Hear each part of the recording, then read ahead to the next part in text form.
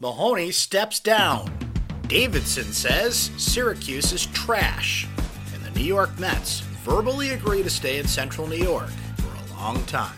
This is your Syracuse.com flash briefing for Tuesday, September 25th, 2018. I'm Brent Axe. Onondaga County Executive Joni Mahoney has announced she's stepping down mid-term.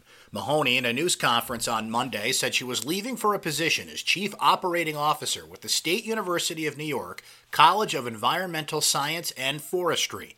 Mahoney will work primarily at SUNY ESF and will also serve as a special advisor to SUNY Upstate Medical University. County legislatures can now appoint a replacement to serve out the rest of Mahoney's term, which ends in 2019. Onondaga County Legislature Chairman Ryan McMahon said he will seek his fellow legislators' approval to replace Mahoney. Onondaga County Sheriff's deputies have identified the victim in Monday's fatal fire in Fairmount as a 42-year-old woman. Firefighters found Judy Lynn McHugh dead in an upstairs bedroom on the second floor of 13 Gordon Parkway, apartment 13 at the Aaron Manor Townhouses in Fairmount, according to Onondaga County Sheriff spokesman Sergeant John Sieber. McHugh lived in the apartment with Wendy Fitzgerald and Fitzgerald's 14-year-old son. Saturday Night Live star Pete Davidson isn't looking back on his time in Central New York very fondly.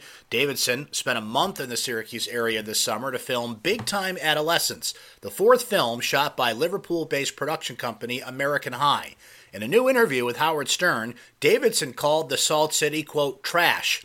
Quote, dude, I was shooting this movie in Syracuse. Syracuse, it's trash, Davidson said Monday. Quote, worse than Staten Island. The nicest hotel in Syracuse is like a bleeping Ramada, end quote. Well, Pete, looks like a lot of people are going to be skipping that movie you filmed here in Central New York now. The New York Mets have verbally agreed to extend their current lease at NBT Bank Stadium through 2043, according to Onondaga County Deputy Executive Bill Fisher. The current pact runs through 2025. Fisher said the new agreement is contingent upon the county closing a deal to make about $25 million in improvements to the ballpark.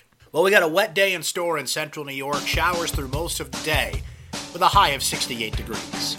That's your Syracuse.com flash briefing for Tuesday, September 25th, 2018. I'm Brent Axe. Have a great day, everyone.